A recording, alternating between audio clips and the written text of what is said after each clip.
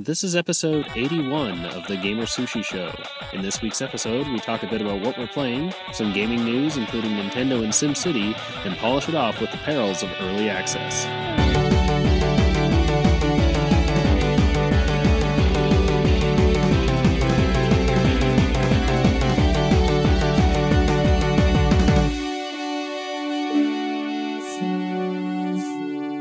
Hi, welcome to the GamerSushi Show. I'm Eddie. I'm Jeff. I'm Nick. And that's it. And that's it. This is a three-man cast. It's a Smooth Few Films reunion. Oh, yeah. Cast. Not really. Yes. But, you know. I mean, you might randomly hear Daniel in the background every once in a while at Nick's place. He might. Oh, yeah, that's true. He does live here. Oh, there he goes.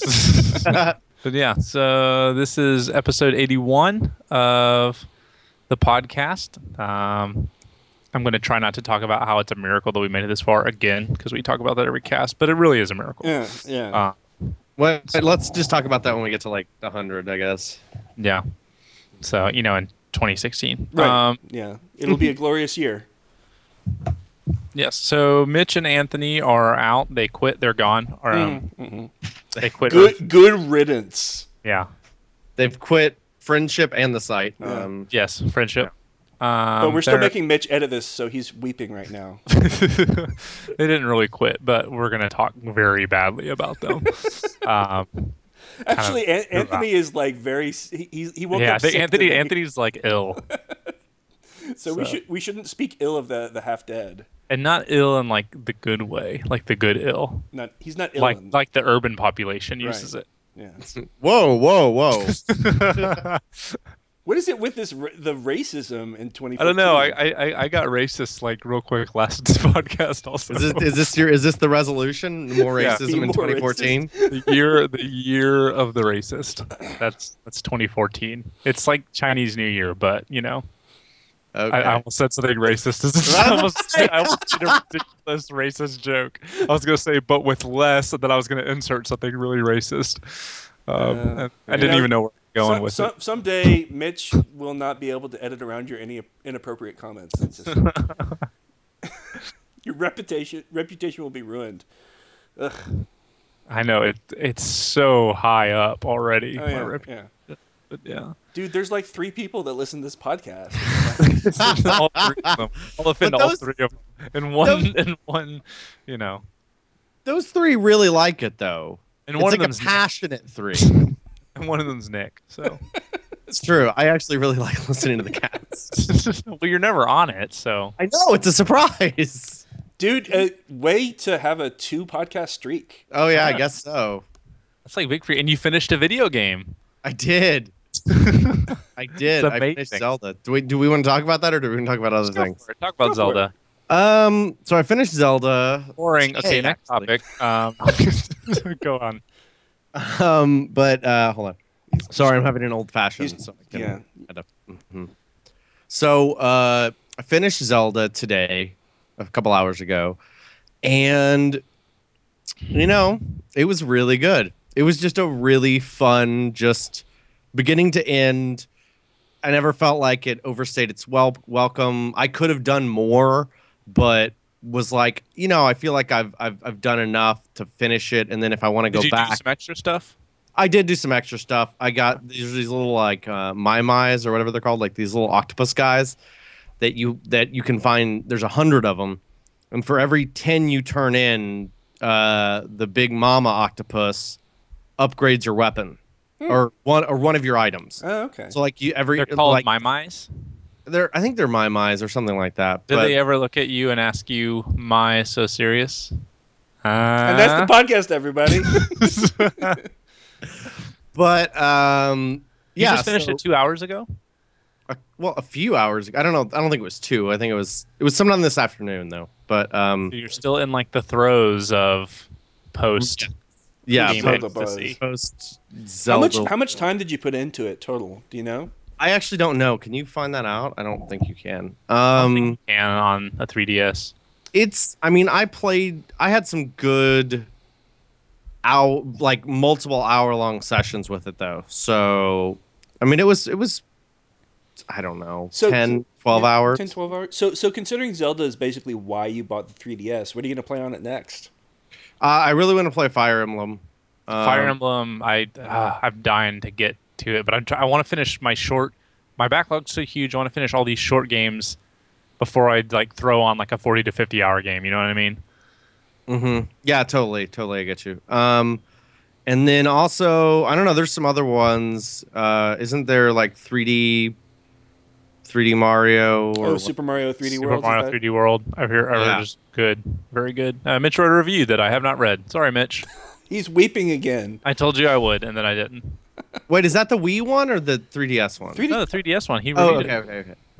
See, none of us know. None of us have read it. We don't read the site. Mitch. He probably gave it an A, so, but let me go look. What did Mitch give it? Mitch is probably still. I think every 3DS game has gotten an A, by the way. So I think it's easier to get an A though, to be fair, because the games are simpler and tighter. Yeah, so like they that's just true. inherently get higher grades. I mean, it's not just our side. I think it's like actually industry wide. Like in general, handheld games will get higher scores because, well, they'll get higher or way lower. There's really no middle ground. There's He not gave a it a lot, B. a B. Oh, well, that's still fantastic. Super Mario 3D World is a Wii U game though. Oh, God, poor Mitch. Isn't that what I just said earlier? Yes. Yeah, and you you were did say correct. that. Yeah. Yeah, you were right. So, well, sorry, Mitch. I'm sure it's a good review. I'm less interested in reading it now that I know it's a Wii U game.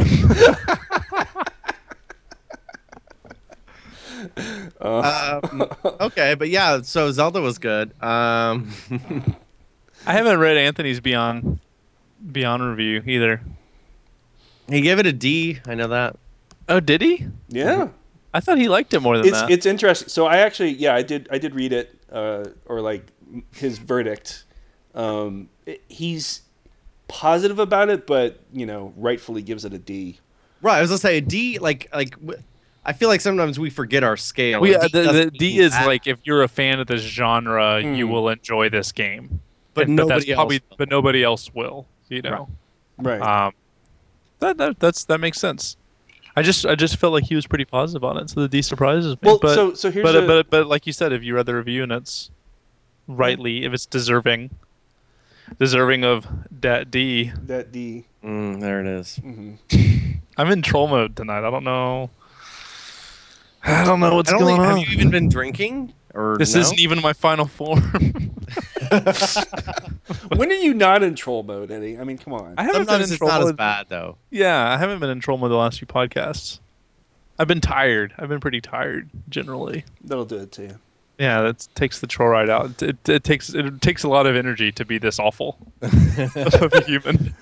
Yeah, it's funny. Like 3 out of 5 of us are on Pacific time now, so it's like me, Nick, and Mitch are all like, "Oh yeah, it's only 8 o'clock." I feel bad for Anthony. Anthony's always Anthony just like, "You motherfuckers." the deal. It's like, Yeah. And poor guy, he's always like, "Can we start? Can we start?" Yeah, We're like, I know. We're gonna start. Soon. And for me and Jeff, we're like, we'll start and then we'll finish and then I'll eat dinner and then I'll have like a night. Like he's like in bed on his laptop, like crawled under the covers. I think the trick is that I took a nap. I took a nap tonight. I slept for like 45 minutes. So you're saying you're more well rested, you're more able to troll us right now? Yes. He has more energy. That's the secret.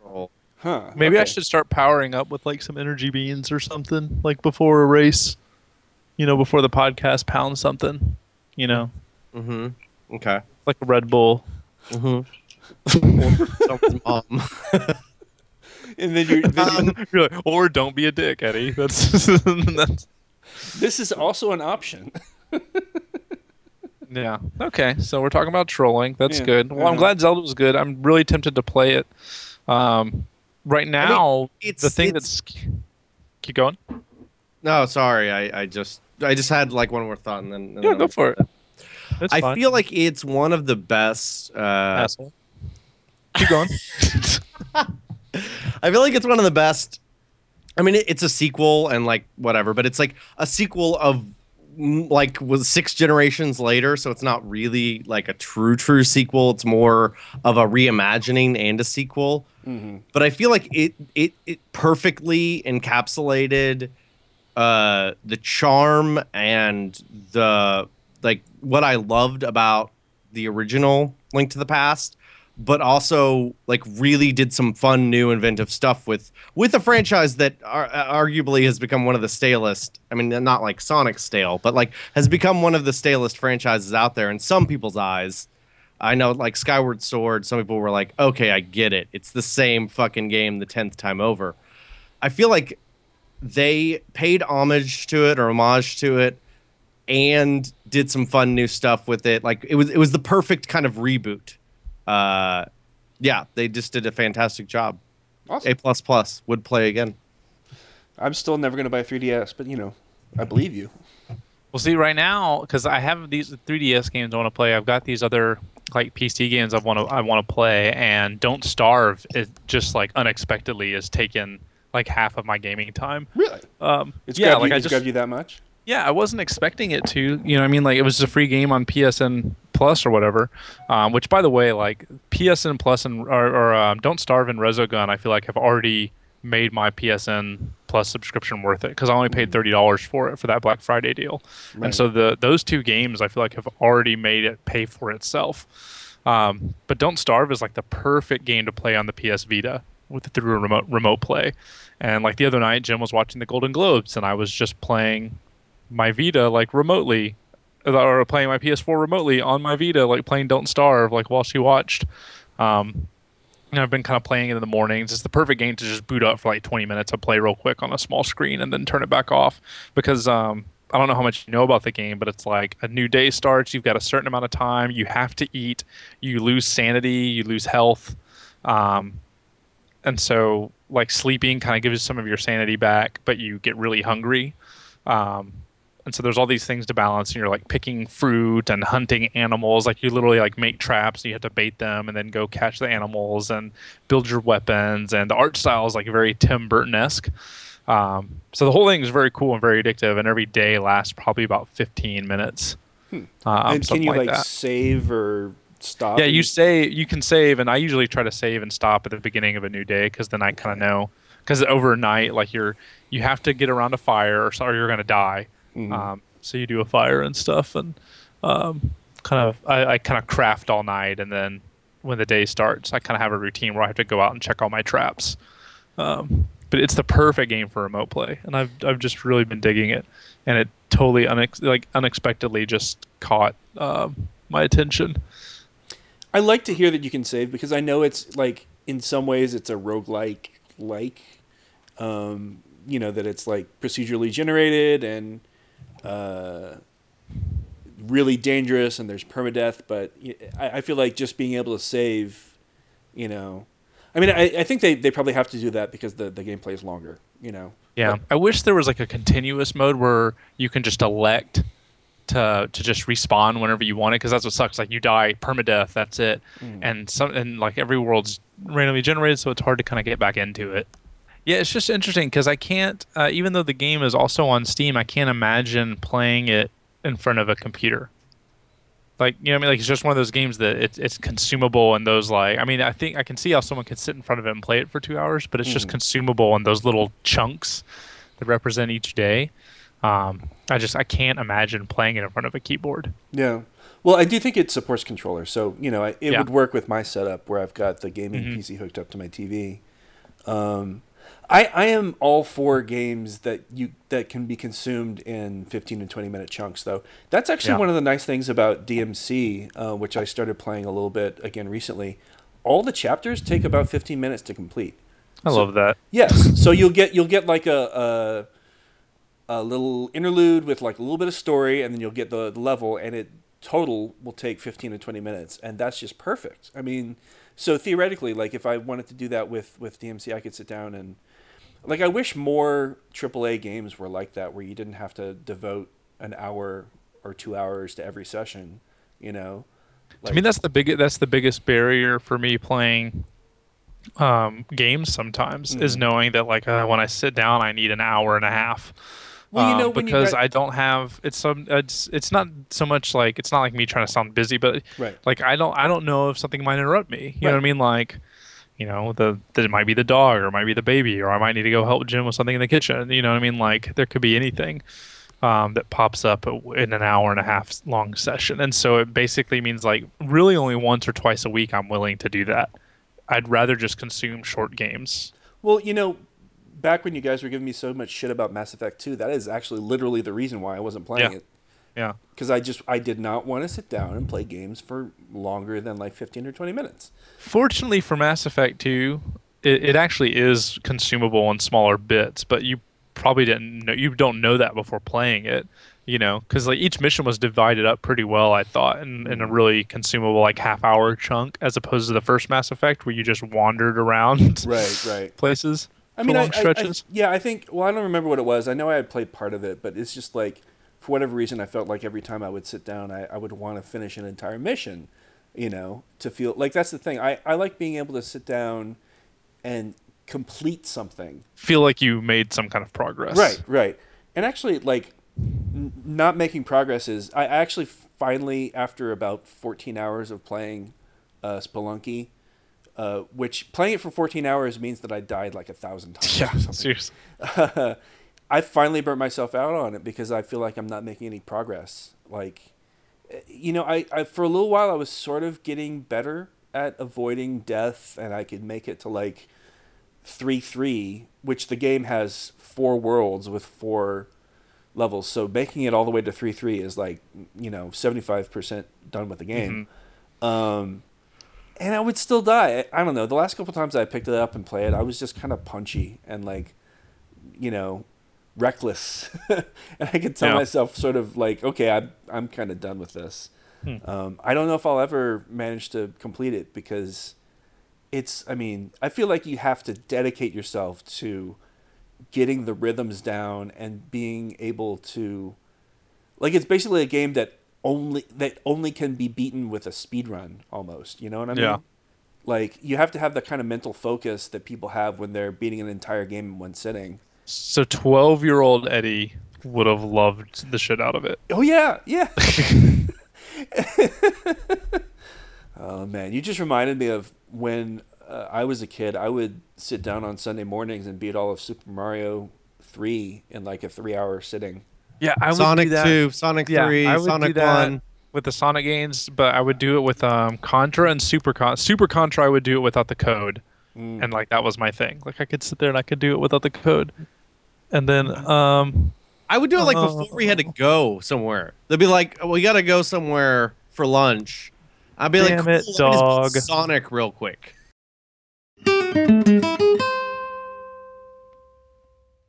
And we're back. That was a lot of vomit. Anyway, I'm going to use that to transition to the Wii U. Oh, God, we're gonna get hate mail for that. I know. Our friend Patrick is all, Shinny, he's always like, why do you guys crap on Nintendo so much?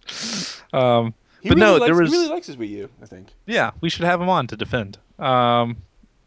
But no, there was an article that came out because we weren't really going to talk about many games that we're playing this time. There's a lot of actual gaming news coming out. But one of the interesting things that I saw this week was Eurogamer has this series called The Secret Developers. And basically it's people writing into them anonymously, video game developers writing into them anonymously and very candidly about different issues or certain things that they've kind of experienced in their careers. And so someone from a popular, quote unquote, popular or major third party developer wrote into them about the development of the Wii U hardware and the console.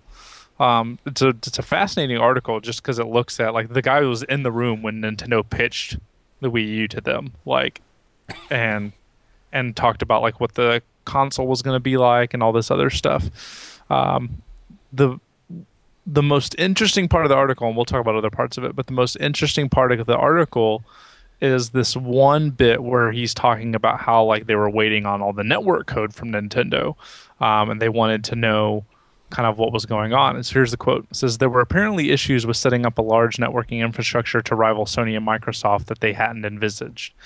This was surprising to hear, as we would have thought that they had plenty of time to work on these features as it had been announced months before. So we probed a little deeper and asked how certain scenarios might work with me friends and networking, all the time referencing how Xbox Live and PSN achieved the same things.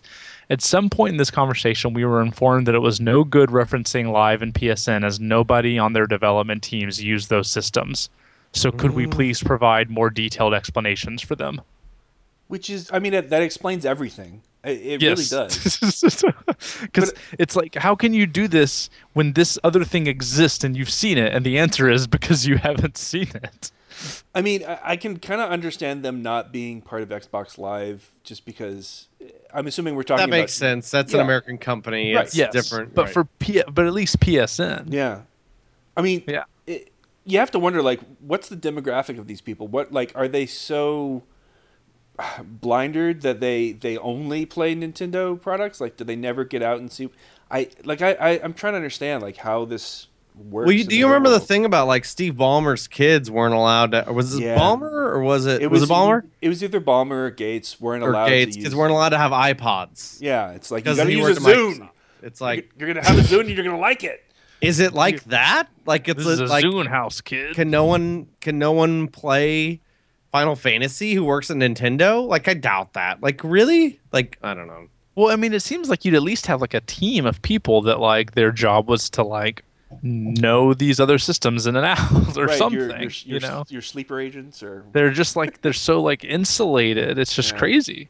But there's a lot of more interesting stuff. I don't want to sit there and like bang on the online stuff because we've talked about that tons. It's surprising but not surprising. You know what I mean? Like. Right.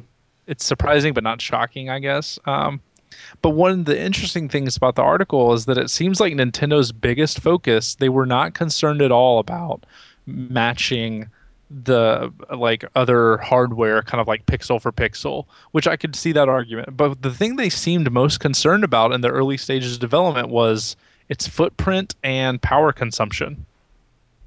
That those were the two most important things to them, even when they started asking for feedback and everyone kept saying, well, this isn't a very powerful system. Right. The thing that they kept circling back to was that they wanted a lower clocked CPU because they wanted a small footprint and they didn't want it to have loud fans. And like that was the thing that was the most important thing to them. Which is what Apple likes too, but Apple's already figured their shit out. That was actually exactly what I was going to go to, Nick. I was like, I know that that's something that comes up in Apple design where it's like, you know, people think that Apple needs to make a bigger iPhone or some other more powerful thing, and what ends up happening is that they don't make the sacrifices you'd have to make to have a giant battery that changed the form factor. You know, like there's priorities that Apple has that they're not willing to sacrifice for numbers. Right. Yeah. Exactly. Like they like the iPad or the MacBook Air. It's like they want it to be thin. They want like no fans. They want a small footprint, like Eddy was saying. But at the same time, like they are really smart about it and realize that it still needs to be a powerful machine that can do work. You know what I mean? And it's like, I feel like Nintendo missed that whole part of it. The whole, like, it actually needs to do its job part of it. Yeah. Well, and so he ends it with like or he or she ends it with a few notes.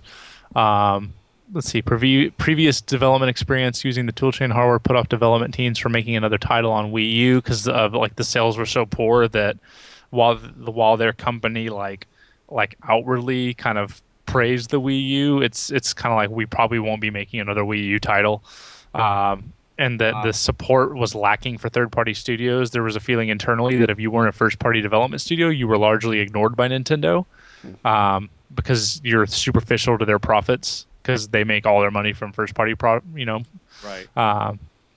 And then. Even though if you had a really killer third-party app, people would still buy your system. Exactly. Like Nintendo it's like this chicken egg thing, right? I mean, but that's they're been afraid. Nintendo's problem for like 20 years, man. Yeah, they're like they want to invest everything in first party because that's what that for third party for them is just a way to add kind of like breadth to their catalog as opposed to being what you need to survive, and they only rely on their first party stuff. I mean, if you think about it, like if you look at the story of their last couple generations, the reason the Wii made such a difference is because of the innovative hardware and the types of games that they got out, and like they captured a market that they had never captured before with their first party products by getting so many casual gamers, families, non-gamers, stuff like that to pick it up. But like that's the kind of thing that only works once, because the kind of people that bought the Wii for those reasons are not the kind of people who are going to continue upgrading and buying the new system. It's like the Wii, if you look at it like that, it almost becomes just like the random outlier to their continuing, like the actual path of the company is a through line of, no third party support, just, circling down the drain. Like it's great that their portable is doing so well. And I don't think we'll ever get to the point where Nintendo becomes, gives up on hardware and becomes a software company like Sega. But I don't think they could, actually. I think they have to kind of make hardware. Yeah, but I mean, I don't know. I have to wonder if there'll come a day when they're only a mobile company, or, like, do you think that would ever happen? Only handheld. No, I don't. Well, yeah, I don't know. But they're gonna always make systems. Like I don't think they're ever gonna. You don't think you're never gonna see Mario on an iPad? I just don't think that's gonna happen. No. I mean, like them focusing entirely on handheld. Like, so I mean, they might, but I don't know. I feel like they don't want to give up the living room. Like, I don't know. You even go back to like Super Nintendo days, and you look at like or Nintendo and Super Nintendo days, and it's like Secret of Mana and Final Fantasy and Chrono Trigger and Earthworm Jim and Mortal Kombat and Mega Man. You know what I mean? You look at these, like, yes, you had your Metroids and you had your Donkey Kongs and you had your first party, but you had your third parties too. People really remember what your third party, You had your third parties too, man. Like a lot of the reason that people think the Super Nintendo is the greatest system of all time is because of Final Fantasy 3 and because of Chrono Trigger. Right. Those are third party games. Yeah. I mean, it was by the same party, but still. Or well, no, at that time I guess it was different, but still, like, yeah, I don't know. It's bad. It's bad that you get too caught up in your own box and you don't go outside. I don't know if they're ever going to, correct out of this death spiral though. Like, that's the thing. Well, it's funny. They need kind of what Sony had for this last generation, because I don't know if you guys read the how do you pronounce his name? Kearney. The guy that is it Mark Kearney, the guy that was behind a lot of PlayStation 4's development. There's this really cool article about him on Wired that basically was like when the PS3 came out, Sony they had like a come to Jesus moment kind of thing, and they had like a gut check where they were like, our next system cannot be like this, and they went to someone outside of Japan to design the system for them. Not like the look of it, but like internally and what the system is capable of, and kind of. I mean, when they came out and they were like, "Oh, it's x86 architecture," it's like Sony didn't come up with that. Like they went outside for that, and they had kind of a gut check and an about face, a lot of ways, and it makes you want. I can't see Nintendo doing it, but I never would have seen. Nintendo's too proud. Yeah. Well, I never would have seen Sony doing it either, though, and then they did it. But Nintendo has historically always been associated with being too proud for the market, And Nintendo always thinks they're going to get the thing. Like, that's the thing, is like, because they've had it. They've had that thing that saved them. Right. They had the Wii. Like, if the Wii doesn't happen, what does Nintendo look like today? Like, if the Wii wasn't the like explosion success that it was, what do they look like today? Yeah. I don't know. There may be like ruins. Like, I don't know. Like, are they a company? Like, it's rough. Like, I'm happy that the Wii like helped them, because it's like the 64 was great at the beginning and kind of went nah, and then the GameCube was more even though it had some fucking fantastic games. Beautiful Joe, Wind Waker, Eternal Darkness, is that what it was? Or oh yeah, I remember that. the Wii. I mean, Resident Evil 4 was originally on the Wii. Like the Wii. I mean, not the Wii. The GameCube. Like, it had some. The GameCube was actually like secretly a pretty good system, but was a huge failure. And so like they were kind of trending way down until the Wii came out. And it's like I feel like in their heads they're just like, you know what? We've got another one in us. Yep. You know what I mean? Like, but what if like they they're don't? They're the fider that thinks they've got that one. You know that last fight. They've got that last fight. Because I don't want to know a world without Nintendo. I just played I just gushed about a Zelda game. Like, I need that, right? It's weird because I feel like they do everything right on their handheld. Yeah, like, I don't know how it can be so separate from what dominant. They're doing with their like, console. Ultrally dominant. I mean, like, so the 3DS did kind of stumble at the start. I mean, it's corrected. Yes, it's corrected though. But that's the thing. The portable's always correct. Like, I feel like the Vita is the first, as good as the PSP was. Like, the Vita might be the first real competitor to any Nintendo handheld ever. Well, see, it's not, the Vita's not selling well, like, at all. It really doesn't have much of a games library. Tell me about it. Like, the not that the Vita's good, but the being able to bounce from a PS4. Yes, it sounds like that's a system seller. That sounds like a killer it's a system seller, and it's a killer app, but it's an under marketed one, which is crazy to me. Like, I just really feel like they should be touting that. They should have ads just about that. Yeah. It's because I mean, really, like, you could spend another. I mean, they need a lower price Vita. They need a Vita model. They need to do what Nintendo did and have like a 2DS. They need a Vita that is like like a super stripped down, like $120 version, and then you know what I mean, and then you pump it with the PS4 because it's such a cool. Like the thought that, like, right now, I mean, $150 that I paid for it is a pretty big kind of like barrier, but I'm playing Don't Starve a lot on it now, and I'm like, I'm basically going to be playing on this thing for as long as I have my PS4, which is probably going to be like 5 or 6 years. Right. You know, hopefully longer, like, depending on how long this cycle is. But it depends on this generation. Like, but you know what I mean? Like, it's like I'm basically just going to be playing this thing, and it's my PS4. Like, it's part of my PS4 to me. Right. You know. It essentially does what you would think the Wii U was supposed to do. Yeah. Right, but I was going to say, but Mitch like, says that feature of the Wii U is very cool, the remote play. Yeah. Yeah, so. You can do it while people are doing other stuff, right? Like the Vita. Yeah. Mm-hmm. That's super cool. So wait, what is the list price on a Vita? You said it was 150. It's like it's like 200. 200. It's too expensive. Yeah, exactly. I was about to say, so for that feature that we just touted and said was super cool, like, basically to be a mirror, $200 is way too much. Yeah. It needs to be like 1 to 120. I feel like they almost need they need a system that maybe can't even play its own games. Yeah. Maybe it's just a mirror for the PS4 and it's $99. Yeah. Yeah. Do you know what I mean?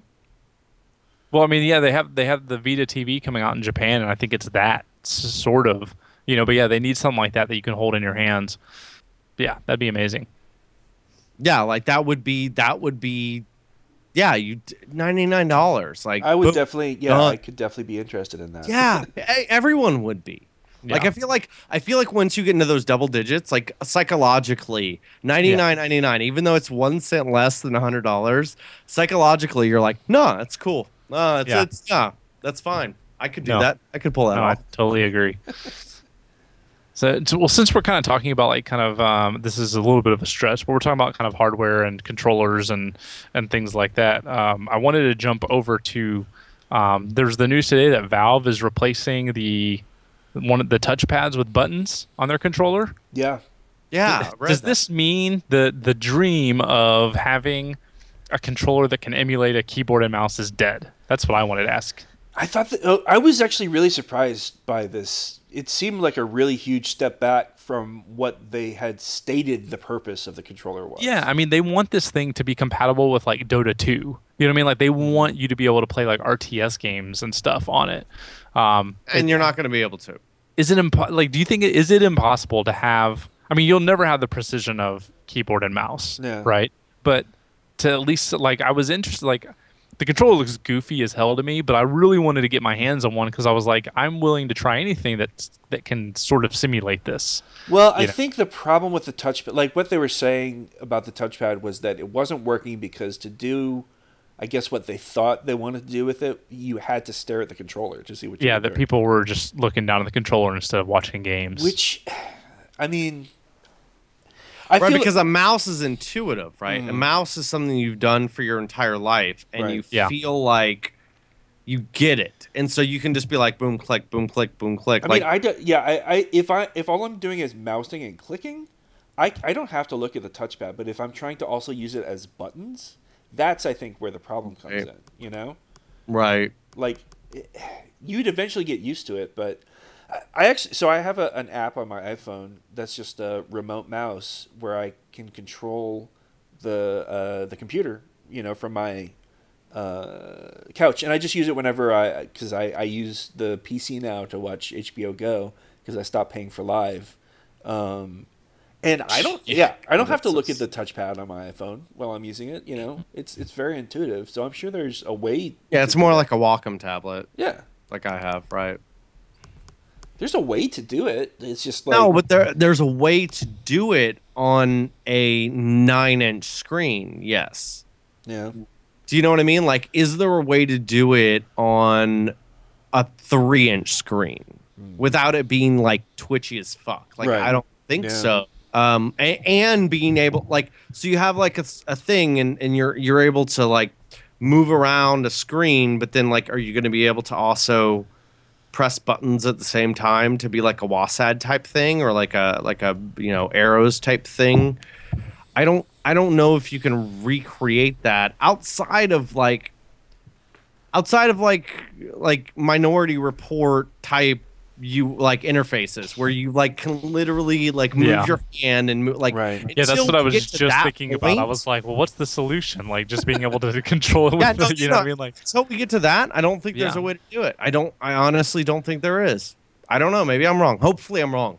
But I mean, like Valve, it sounds like they tested everything. They tested like trackballs on this thing. Like, I feel like if they can't figure it out, and I'm sure everyone's been trying, like no one, it might just not be possible. Right. Which is weird. It's weird that it's not possible. Like surely there's some solution out there that, I mean, it's because a mouse is such like a simple input system. Right. You know what I mean? Like that's what's crazy to me. Like it's such a simple input. So. But sometimes you just nail it. Like sometimes it's just like, nope, that's it. We got it. Like, I don't know. I'm personally, I guess I'm more used to playing games with a controller, so. Oh, I'd rather play them on a controller, but I want to be able to sit on my couch and have that precision if I need it. Yeah. You know what I mean? Like I'd love to play Counter-Strike on my couch without having to lug a keyboard and mouse in there. Well, whenever we've played Civ 5, I like roll my desk chair out and set up a keyboard and mouse in front of the TV. So, Yeah, and I hate that kind of stuff. It's doable, but it's doable, but it's not preferable. Jeff, did you... Oh, wait, you didn't play Borderlands on PC. Never mind. I have the PC version. I was just saying when I played Borderlands with Eddy, I did keyboard and mouse still. Oh, yeah. Yeah. Like, well, I mean, it's the difference between, like... I've been watching a lot of stuff on Chromecast lately, and then my brother borrowed Chromecast from me because he wanted to try it out. And then so we watched a couple of things, and I had to like get out my laptop and like unplug my HDMI from like my TiVo and plug it into my laptop and do all this stuff. And I was like, oh my God, like this isn't that big of a deal. It's doable. But after having it the other way, exactly. Right? But the hassle, like you don't need that hassle. Like that, I get it. It's first world problems, but like exactly. But if it's not, but if you don't have to deal with it, then I don't want to deal with it. Like if there are options available to make this easier, it's a stupid problem to have. Like I get it. It's like, oh yeah, what do you mean you can't fucking hook up a thing? It's like, yeah, I could, but it's like I've got other shit I want to worry about. Like this doesn't need to be something. What if it doesn't work right? And like, so the other thing is, I kind of feel like the other problem with trying to change PC controls is that the audience you're trying to cater to is like the most skeptical. Yeah, they do not want to replace that keyboard and mouse. Yeah, and I'm just like, like, you know, you'll And read if comments. anyone's going to convince them, it's going to be Valve. If anyone is. Yeah. But you read comments from these guys that are like, ugh, you know, you have to play with a gamepad. That just makes me sick. And I'm like, seriously? It's a fucking controller input. Who cares? Yeah, who cares how you're playing? Like, I understand that there are games that are better with a keyboard and mouse, but like actively turning your nose up at never playing a game with a controller is just weird to me. There are still some. You cannot play StarCraft with a controller. You can't play an RTS game. You Oh, yeah. can't. It just does not exist. And I'm not denying that at all. That totally makes sense to me. Like I Because have it's people all that hotkeys and shortcuts. I have people that scoff at me when I talk about playing, because I do play shooters with a controller on my PC, unless it's something like Counter. Like, you know what I mean? Like if it's something precision. but if you're Yeah, not playing if it's- against other human beings, exactly. like And even certain things I'm willing to, like, I imagine Titanfall is not a precise game. You know what I mean? Like, it looks like it's not based on precision. But yeah, like a game like Counter-Strike where you need that, like, pixel perfect aim, you know, I can't imagine trying to play it on a controller against other people on a keyboard and mouse. You just get demolished. right. Right. Well, yeah, and I'm not denying that at all. I'm just saying it's why not be able to use both options, you know? Yeah. Like be comfortable with both worlds. I saying that, admitting that I tend to want to play console or controller games because I don't want to get off my damn couch. Yeah. I get that, and I get also that I feel like there's a different culture there. I feel like Eddy and I grew up on the keyboard and mouse, and I feel like Jeff, you were kind of more a console guy in your youth. Yeah, Anthony was too, but it's like for us guys that like that was the thing. Like I remember, like I played Civ 1 and Duke Nukem and Wolfenstein 3D on my keyboard and mouse. It's like that's just ingrained in me. Like WASD and a mouse. I mean, it used to be arrow keys before it was WASD, but WASD and a mouse is how I still like. I like playing Halo and I like playing Call of Duty on the console and all that stuff. And I can use the controller, but it's if I have the option and if I'm not in front of my TV, right. It's WASD and mouse for me every day of the week. So you actually did just make me think of something. I did play computer games when I was a kid, but I had an Apple IIgs, and this was when Apple games were like a wasteland of, you know, nothing. So I played like King's Quest, and When your game options were Breakout, Super Breakout, Photoshop. Oh wow, you just referenced the very first Rooster Teeth video. Yeah. I did. I feel like people don't know people don't know that. The fake Apple Switch ad. yeah. That was Rooster Teeth. I feel like people don't know that, like, that's before. Fuck, people on our site probably weren't born yet, but like, Like they I made feel that like that was like the very first thing they did, and it like went viral. I don't know if I've ever seen this. Before viral was a thing. was a thing. Yep. I mean, the Photoshop joke sounds familiar, but I don't know if I've ever seen this video. it was a thing, and it was like it's actually kind of funny now thinking back on it because it's like I remember watching that in high school, and then it was like it was these. It ended up being these guys that we eventually met and Right. worked with, but like I don't know. But I mean, seriously, like I would say, even though there were more Mac games after a certain period of time, the Macs were not a viable gaming platform until after the switch to Intel, and then after that, when Steam actually came to the platform. That's Wait, what if you go early? What if you go like Marathon? I played Marathon, man. I was gonna say Marathon was Mac's Doom. Like when PC guys had Doom, Mac guys had Marathon. Right. And you played it back then? Oh, I mean, I did. I'm earmarking this for a Bungie discussion here in a second, since we just talked about Marathon. But let's continue saying whatever you guys. I was kind of very bad. Like this was at a period of time where I was pretty bad at games and I never finished anything. So I had. And now Marathon. look at you! You're playing Spelunky and that unnamed game that you and Anthony like to talk about. Oh, the one that you don't want me to mention. The one that will make Mitch hiss and growl. Wait, has Mitch played Dark Souls? Oh you god, you said it. mentioned it. That's like the slash end of code. No, I get it. He but had I no. just He hasn't haven't played he it. hasn't, he since hasn't Podcast played it. of He hasn't that played it. ilk. No, he Slash hasn't played it. podcast. We're done. He No, has not. I'm curious about it. I feel like there's people. I feel like I don't know. I've never played it, so I don't know. Maybe I would fucking love it too. But I feel like there's people that can play it and people that can't play it. I think that's totally valid. Like, I think there's people who could play Spelunky and people who'd play it once and be like, "Fuck this shit," and never. I'd probably be in the latter one. Yeah, I think that's totally valid. I don't know where the flip. I don't know where the switch flipped for me, where I went from being the guy who would have totally thrown a controller through a wall to. I mean, there's still some games that I remember the end of Assassin's Creed Brotherhood or Revelations. There's a final mission in one of those two games where you have to run across the entire Vatican City in like under a time limit, and you're at maximum alertness. So every guard that sees you is going to chase you, but you can't finish the mission unless you're incognito. So you have to run across the entire fucking map. Everybody's going to chase you. You have a time limit. And like before I started the mission, I had like run out of all the supplies I would have needed to be incognito. So I was just like screaming furious. And my brother, like, this was when I lived with my brother. He looks at me. He's like, "Jeff, maybe you should stop playing. Maybe you should just quit." It's like, "No, I'm going to beat it." Ah! So I've been that guy before too. And now you play Dark Souls, Oh, yeah. the most difficult game. Most difficult game ever. Yeah, I don't know, man. I remember playing Marathon 2 because that's what we were originally talking about, and I would play it for like 20 minutes to kind of tool around, but I don't know. I mean, this was also around the time when like my only video gaming was, I would come over to Eddy's house and watch all you guys play video games and never play.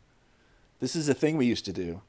I would go over to Eddy's house and it's like Nick and Eddy and Carrie, Eddy's brother, would play, and I would just sit there and watch for like hours. It was like Twitch TV before Twitch TV. It was like Twitch TV. At that moment, what if we would have been like, what if we did this on the internet? I guess the internet didn't have the infrastructure for it at that moment, but like, how smart is Twitch TV? Like, looking back on it, and it's like, how did everyone not think of this idea? Whatever. We were geniuses before our time. I know. Okay, so I wanted to earmark that Bungie discussion real quick. You guys, Jeff mentioned before the podcast he didn't really know who Joe Staten was, but Joe Staten has left Bungie. I guess this happened back in September, and I somehow missed it. But he's left Bungie, but now it's been announced that he's doing a new project at Microsoft Game Studios, which seems like a pretty big coup for Microsoft, because this guy he's pretty much like Destiny is this guy's baby, and like the Halo universe / story is also his baby, and he's like one of Bungie's kind of like key talents. Like if you think of like who are the 2 or 3 guys at Bungie that like make it Bungie, it's him. And so it's pretty wild that he's left Bungie now. Like when I went there to interview, like he was the guy I wanted to meet and then didn't. Oh, wow. You know, like I really wanted to meet, like I wanted to meet him more than I wanted to meet anybody else there when I went. And so it's pretty crazy that he just left and now is doing a project at Microsoft Games. It has to make you wonder if like Bungie is kind of in a transitional state. I mean, obviously they are with like, you know, completely new game when they've been the Halo studio for so long, like a new IP. That's a big deal. And it's not just like we're gonna make a new game and it's gonna be whatever. Like Destiny seems like it's a all chips on the table kind of game to me, at least. Well, but it's funny to think about. Like, so when Bungie started out, they were like one of the only developers that made good games for the Mac. Like for Apple, yeah. They were a big deal developer on the Mac platform. And when Halo was first it was demoed, first for Mac. Yeah, it was like at one of the keynotes, like one of the early keynotes. I think Steve Jobs, I think, presented it. Yeah, it was like one of his very first keynotes, like 97 or 98, something like that. Yeah, that's right. And so yeah, I mean, it was like, you know, I was a Mac gamer at that point when Bungie was bought by Microsoft. We were all just like, no, there won't be any games for us. And so, but then, And you were right. That's the thing. Yeah, I You was right. actually were right. There was no fucking games for Mac after that. but I mean, you think about it, it's like there's that Bungie as a Mac developer period from when they started until when Microsoft bought them, and then there's the Halo period where they did nothing but Halo. Yeah. And this is like their third they act. Right. Yeah. And then now you see like Sony touting a Bungie Destiny. game on Yeah. stage, Mm-hmm. which you think like 5 years ago you would have been like, the fuck? Like that would never Yeah. And the game, like its art style looks so much like Halo. It's weird to me when I see screenshots of it now because it looks like Halo 3 and like Halo Reach and stuff. But anyway, I just thought it was really interesting that this guy left, and he's So do we know anything about it? Is he heading up a team or is he joining it's a team? they some press release said that he will help create the world's best entertainment on Xbox and help shape franchise strategy for some Microsoft Studios titles. Strategy. Like anytime that you've seen a Bungie live demo and there's a guy walking you through the game, it's this guy. You So know, he's like, he has the- like intimate knowledge with games. yeah, And apparently the public face of the company in a lot of ways. in a lot of ways, yeah. Like he's not their That's a community huge manager, but yeah, it's a pretty huge coup for Microsoft. I feel like Wow. for him to have I feel left like they Destiny. need one. I don't know. Which is weird because Destiny is like a 10-year plan. Like Destiny, like this guy has been the guy behind the story, and like I've read things where he's talked about like Destiny is like a 10-year franchise, and we've got all this lined up. So it's crazy that he's leaving before the first game. And he didn't it say that he left in September? So he left like months ago. Yeah, I don't know. That's really weird. I don't know. yeah, it's really odd. I feel like so. I don't know what that means, but yeah. So other news that happened this week. I wanted to slide this in when we were talking about. I wanted to slide it in when we were talking about Nintendo and things not working, and then we were talking about PC games. But SimCity got its offline mode this week. Oh, finally. Apparently, the lead engineer says that making SimCity work offline took 6 months because they had to rewrite significant portions of code because there was stuff referencing things in like a Java-based system, and then they had to rewrite the entire thing in C++. You almost kind of feel like they were throwing out as much technical detail as possible to be like, no, really, we really, really spent some time on it, guys. We weren't just... But why? But I feel like anyone who's going to, like, I feel like everyone's already jumped off the ship. Why are you repairing it? I think what happened is that they drank their own fucking Kool-Aid, and they thought that the always online mode was like going to be the best thing possible. It's so bizarre that it seems like what they really missed is that the game doesn't work because the cities are so small and the AI is just fucked, right? Like that more than okay, server issues, that was going to happen. That was always going to happen.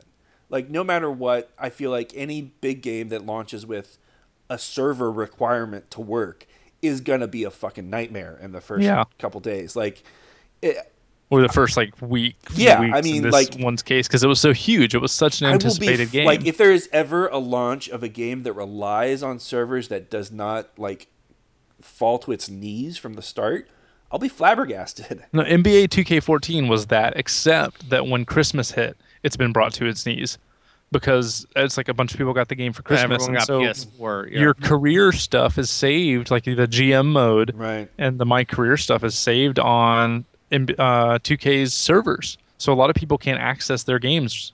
I don't know if it's been fixed or not, but there was weeks there where people couldn't. And it's like, why is this a thing? Why would this ever be a thing? Yeah. So I mean, it sucks it took them so long to make an offline mode, but I feel like, there's so many... Ship has sailed. It seems like, okay, you can play offline, but play with what? The fucked over game that's left after that. I mean, I guess... So the one, maybe bright side of the offline mode is that it means modders have more freedom, and it's theoretically possible. Have bigger cities. Yeah, you could buy SimCity now, mod it, and actually play the kind of game that it should have been from the start. But that just seems absurd to me. Why not just play an older SimCity game? Yeah, exactly. Get SimCity 4. Yeah. And then just be done with it. Yeah, it's crazy because I feel like they've been doing a lot of damage control lately, which is rare for an EA game. because a lot of times it's just like screwed and they're like, oh, whatever. But I got an email from SimCity like a few weeks back that was like saying like, here are all the ways we've improved the game, and I'm like, that's desperate. You know what I mean? Like they must have some they must have some trigger. You know what I mean? I was like, because I was trying to think about, I was looking at since I write marketing emails, Right. you know, we do things based on triggers and certain qualifications. But I was reading the email, and what I read between the lines is this email was sent to anybody that hasn't played the game in 6 months or more. Yep. Like that was like what I picked up on it from just reading it and looking at it, and I was like, I wonder how big that list is. It's got to be huge. Got to be, because everyone I know that bought the game, and I probably know 10 most people that bought it. Yeah, and that's probably why they're doing all this damage control, because they probably had this long-term DLC strategy that's not panning out because people have uninstalled the game and moved on. Yeah, I mean, I'm sure when they made their budget for the year, they're like, okay, and then in this quarter we'll sell this DLC, and people love it. Yep. I mean that's why we have DLC. It's so that they can budget out, you know, expenditures and money over the year. That's you know, it's totally a business decision. I think it works out well sometimes, but and I don't know. I think it's silly to be frustrated or cynical about it, because in the best cases you're just getting, you know, constant improvements to a game. But man, when something like this tanks, like it's almost like it tanks and then continues tanking for the next year because your entire business plan was relying on that initial success. Yeah. So, well, on the opposite end of the spectrum, unless I was going to jump to another topic, unless you guys have more to say about that. no, that's okay. On the opposite end of the spectrum, you've got a game like DayZ, which just passed 1 million sales in 4 weeks in alpha. And it still cracks me up how they were like, just don't buy it yet. It's crazy alpha. Yeah. And So what do you guys think of this? Because I know there's differing opinions. Like I know Mitch, I think Anthony is down on it. I know Mitch is down on it. The idea of, because this is obviously going to encourage more game companies to do this. Mm-hmm. You know what I mean? Like just start selling games before they're finished. Is that a good practice to sell a game before it's done? And could there be ways that this is taken advantage of by other companies? Well, so you actually made, and we can talk about Broken Age more, I guess, later. Yeah. But yes, I think it absolutely deserves to be part of this discussion. They were originally going to sell Broken Age as early access, but if you look in the announcement letter on Kickstarter, they're like, you know, we decided that Part 1 was polished enough and solid enough that we wanted to sell it as like a, you know, Part 1 is complete, and what you're buying when you buy it is you're buying a season pass. I almost would like, not every game works as an episodic release though. So like DayZ wouldn't work as an episodic release. So in certain situations like that, where they can deliver the first part of a game, like, okay, so say you're going to deliver a game with a single player campaign, you know, digital only, I could totally see that working where you're delivering it in episodes, as long as it doesn't turn into Half-Life 3. But, you know, like that's the thing. I think that works a little bit better as long as you actually deliver on what you've said you're going to deliver. Yeah. It seems to me like what I see the downside of it being, like I think this happened with Minecraft too. I could see the downside of it being when you have that many people playing your game in alpha, and as you're fixing things or changing things that people like, it seems to me like it would just slow everything down, because then it's like, well, no, we liked this or we wanted this, and then suddenly you're working on things that weren't part of your plan that just delay the game moving the thing out of that alpha stage. Was it like Starbound? I think, isn't Starbound an early access game? Something like that. There's one game that I read about that, like, they would, you know, pretty regularly have to just reset the entire game because of a release. And this would involve, like, wiping all your character progression and everything. I'm like, how frustrating is that? Like, especially in a game like DayZ, where there's, like, the permadeath, and, like, if you've worked really hard to, like, get all your supplies and stuff up. They said the game's not even going to be in beta till the end of 2014. Wow. And so... which is nuts. Yeah, and it was Starbound I was thinking of. I don't know. I think that there's Nick. What do you think? Okay. No, sorry. Keep going, Jeff. I thought you were done. No, I was just gonna say I think it's good if it helps developers release games that, like, I think there's some cases where it's better to do early access than a Kickstarter.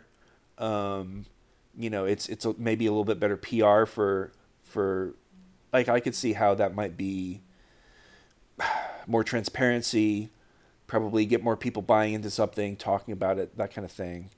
But I don't know if I'll ever be the audience for early access games.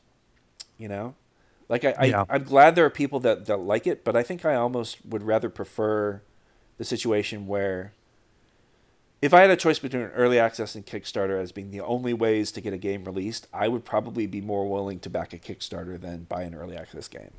And I've gotten to the point where I'm not going to back any more Kickstarters. Well, like, I bought Spy Party and Incognito, but I'm never going to play Incognito's early access just because it's like, I'd rather just, like, the game looks so awesome, I'd rather just play it when it's done. Mm-hmm. But I want to go ahead and give them my money. So essentially you did a Kickstarter, but... Yeah, essentially kickstarted it. I was like, I absolutely want to play this. Maybe I'll try the early access once just to, like, see it in action and be happy with my purchase. But I'm like, I'm never going to be a regular player of this thing until it's done, because that's the way I will want to experience it. So you're playing a broken game. Yeah. Yes. And maybe it's only 10% broken, Like, people don't seem to be complaining about DayZ's bugs that I've seen. It probably works a lot better than the mod did, honestly. I was about to bring up the mod. It was like, if somebody, like, if you bought the mod, you're buying a game that will never be fixed. Mm-hmm. Yes. Do you know what I mean? Like, so that's a little bit different than something that has the promise of being fixed.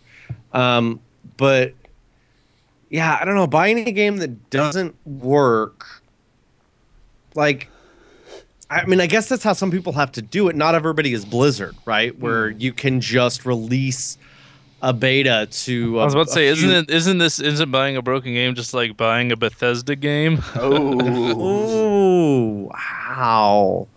Sorry, continue. Yeah, well, no, it wasn't New Vegas like totally broken?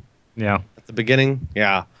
Well, fuck. I mean, doesn't that even kind of come back to the idea of, like, ship now, patch later? Yeah. I mean, isn't that same idea just like that we talked about years ago, just kind of to the extreme degree, like literally shipping a broken game instead of shipping a game that's like kind of broken that, like, we're gonna fix day one with a patch. It's like we've said, fuck that now. We're actually just shipping you a game, but it's broken, but we're telling you that it's broken, but hopefully we'll fix it eventually. Yeah.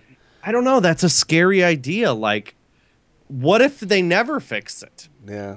Like, what if it's like interest wanes on it, and like you're one of the last 1,000 people that stuck around, everyone else jumped ship, and the devs don't feel the need to fix it ever again because it just, like, interest dropped off. Yeah.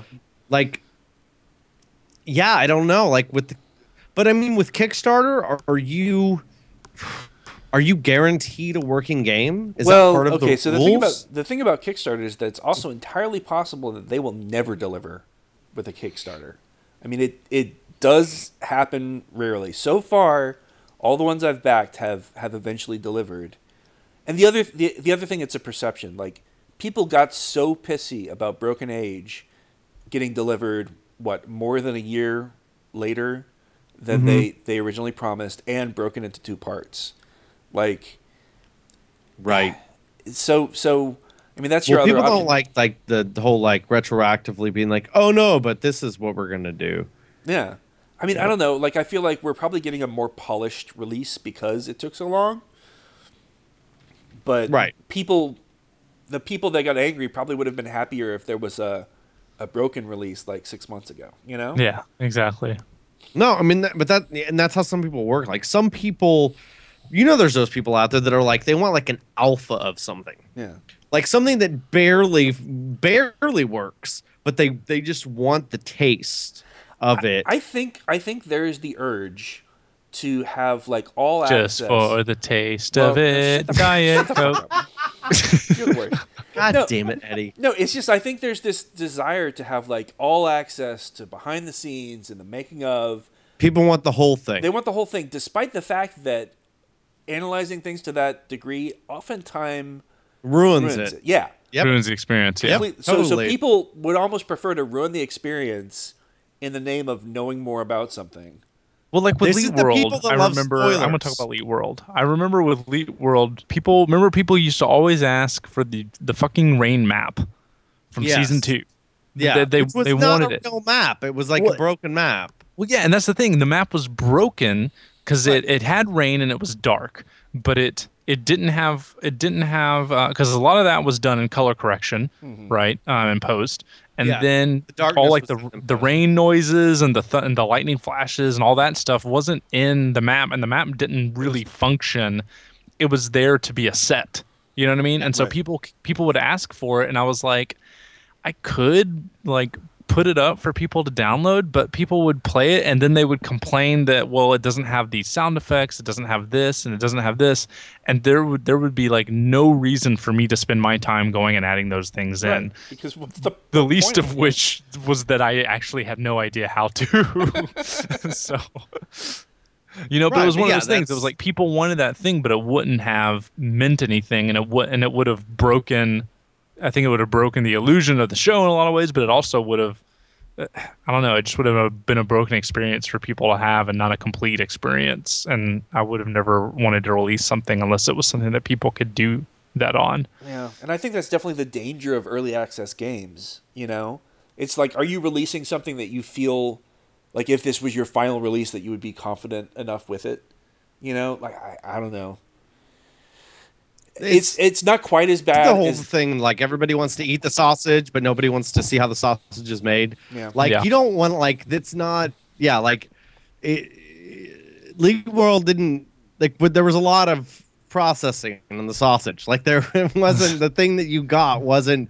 You can't go back to the factory and hang out there and it'd be the same experience. Oh god! Like the series finale took place on like 20 different maps, like literal. Like there was we were using like Yes. 12 different versions of Militia just to like film some of that stuff. I think the most telling thing about Yeah. the Elite World is that we watched the cuts without music and it wasn't funny. And or it wasn't good, Yeah, without music, it was like, oh, Like people are gonna hate this, man. Especially the challenge. The challenge episodes are totally driven by Jace's music. Like that's what made those fantastic. Like especially the train one. Like the train one is made by Jace's music. yeah. Well, no, and then what other map? People used to always ask for the Death Room map, and I was like, no, that's 5 Right. maps. Like that's not. There's not one Death Room. There's 5 maps, and Right, there's and no the very sounds of first map kids is literally a and swing room. sets. Yeah, it's just a room. It's a room that's lit on one end and not the other. That's Yep. literally all it is. Yeah, and then I remember one time people were asking like, well, can you just join them all together? I'm like, no. But yeah, that's the thing. Like people want this alpha access to games, and they want. But I don't know. I don't think I'm for it. I kind of feel like I want to see and this might be like the guy who likes the movies and or good shows like Breaking Bad, like the auteur, like a guy, especially a guy like Tim Schafer, who is like, if there's ever an auteur for video games, Tim Schafer is it. I want to see that guy's full vision of what he wants me to play. I don't want to be in the cutting room when he's watching when he's spitballing or he's right. I don't want to be there. I don't want to watch Goodfellas when it's 5 hours long and there's like busted takes in it. Like so this is actually the distinction between Kickstarter and early access. With Kickstarter, like that's all that behind the scenes stuff is in the documentary. It's part of the tiers. You can have it if you want it, but if you just want to play the game is discrete in and of itself. You're not playing the behind the scenes while you're playing the game, Right, totally. Like that's but at the same time, like the documentary about Goodfellas, yeah, I'll watch that. But like I'm talking about like being an alpha would be like being or a beta would be like being in the edit bay before Goodfellas. Right. You don't want that. Like, why would you want that?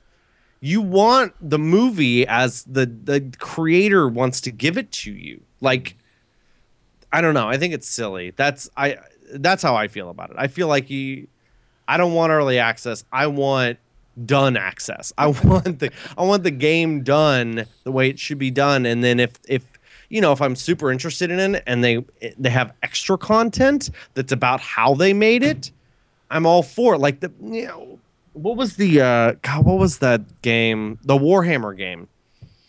I was on like the mailing list for that game, and because I was super into it because it was from the guys who made Dark Age of Camelot, which I really loved. You were so excited about Warhammer. I was so excited, and it didn't really live up to it. But though they released these little documentaries coming up to it that were about different things. The most interesting thing to me was the guy who wrote the music for it, right? And this, like, you don't have to like play the fucking alpha to know about this. But if you watch a documentary about the guy who made the music, he had a 2-hour commute each way. And on the way to his job, he had a laptop in his passenger seat and would write the music on his laptop. What? And then when he got to the office, he would turn that into an orchestrated piece, and then eventually got flown out to like Prague, and a band and a whole orchestra played it live.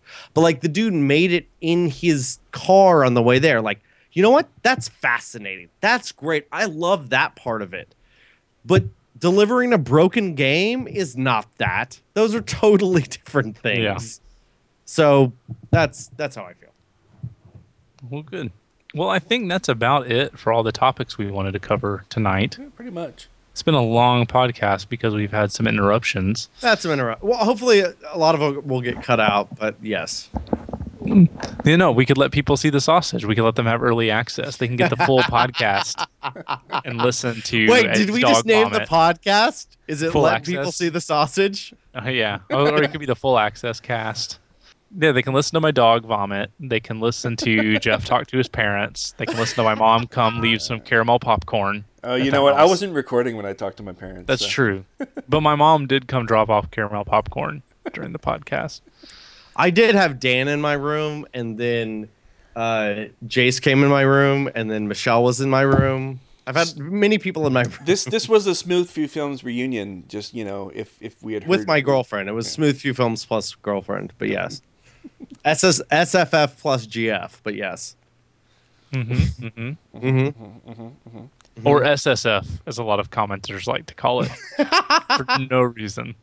Smooth Sue Films. There you go. Sue Film. It's a cooking agency. Yeah. All right. Well, that is it for the podcast. You guys should rate and review the cast on iTunes. You should say favorable things about it, and particularly the three of us that are present. Because we are the best. Unfavorable things about a certain Canadian and a quote-unquote sick Floridian Cuban guy. Cuban? He's of Cuban descent, right? Mm-hmm. He's probably just eating a ham sandwich somewhere.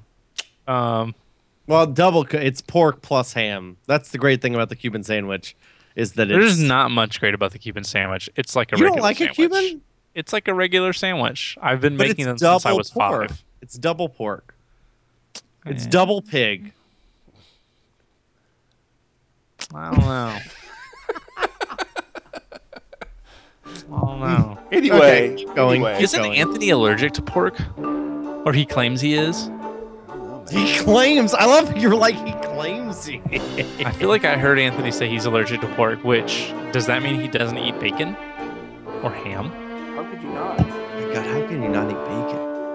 I eat bacon. Or Cuban sandwiches? Or sausage. That's like pork. Doubling down on allergies. How dare you? You know, pig is my favorite animal. Can you guys hear my cat purring? Yes. Yes. We will put Anthony to the question when he comes, so you should follow him and ask him. Twitter.com. Where would you follow? Twitter.com/Anthony Taylor _. I'm Twitter.com/Eddy Rivas. Mitch is Twitter.com/mi7c something. And I am Twitter.com/unsquare. I'm Twitter.com/Nick Camardo. And my cat weighs 18 pounds and is on my chest. That's a fat ass cat.